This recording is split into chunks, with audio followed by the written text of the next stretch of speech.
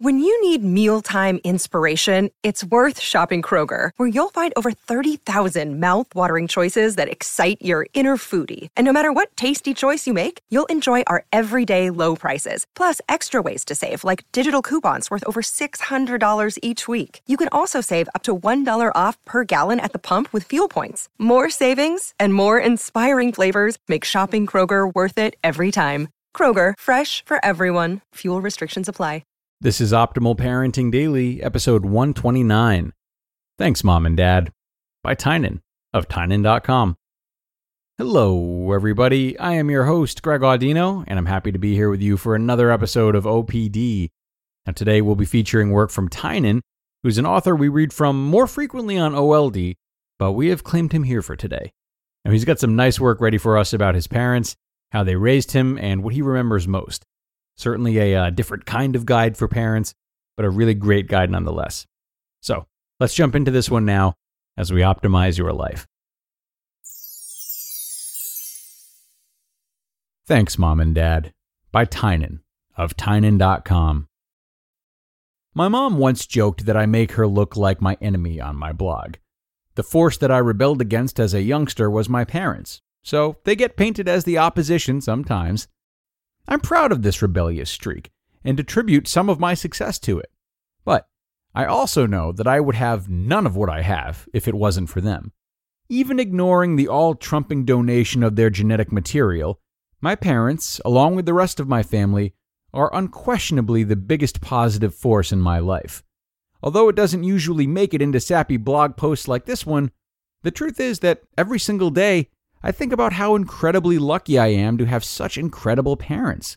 If I dwell on the thought too long, I find myself fighting back tears of gratitude. As someone who enjoys a huge degree of personal freedom, I am only now beginning to be able to comprehend the sacrifices that my parents have made for me. I was a difficult child even before I was born, giving my mother 36 hours of labor before finally popping out into the world. From that time until long after I left the house, she and my father put my needs above their own. It's fair to say that for most or all of that time, I didn't realize how profound this sacrifice was, let alone acknowledge it. My mother taught me to eat healthily long before I would accept it or even entertain the idea. Despite my immature ridiculing of it and the high cost, she continued to buy organic vegetables to feed my siblings and I. Until seeing what was in other people's fridges and actually grocery shopping for myself, I didn't realize how much more difficult and expensive it was to feed us healthy food. She also prohibited us from watching TV other than educational shows. I hated this and fought it, only to be told that I would someday be glad. She was right. The productive time I have now for programming and writing, which otherwise may have been spent on a TV addiction, I owe to her. Mom also taught me to be stubborn and independent. I'm sure she regretted passing this particular trait down during our frequent arguments about school, but I'm glad to have the ability to stand my ground now. My father always did everything around the house by himself. He knocked down walls, rewired houses, fixed appliances, and plumbed things. I doubt we ever called a serviceman of any type. More than the technical skills and hand-me-down tools my father gave me, he taught me that it was okay to tackle a project without quite knowing how I'd be able to finish it. It took me a while to fully appreciate it, but he also taught me that it was important to do things well. With him, nothing was ever slapped together haphazardly. He also has an amazing ability to put aside his own biases and be unconditionally supportive.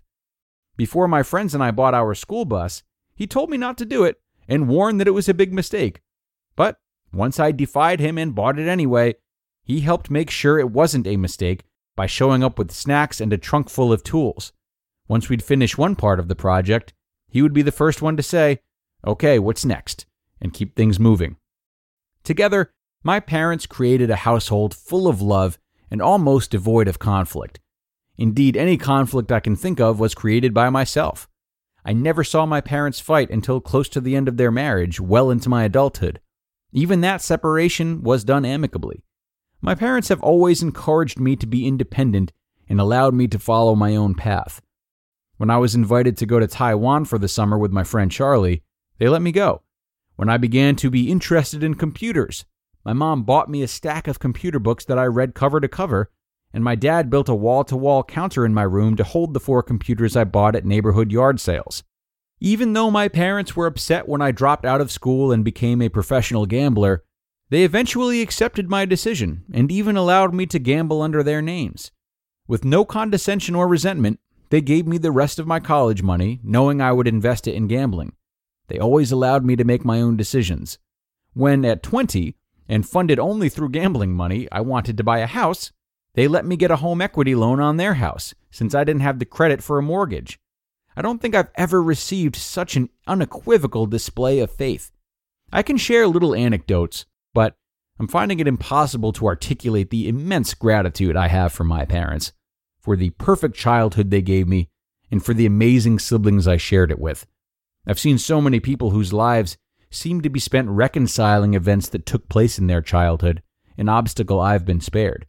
I know that whatever I've done with my life has only been possible thanks to the foundation put in place by my parents, and that only a small part of my happiness is truly due to my own effort. Thanks, Mom and Dad. You just listened to the post titled, "Thanks, Mom and Dad," by Tynan of Tynan.com. And a great reflective piece from Tynan today. Thanks a lot for the gratitude and detail he expressed in this one.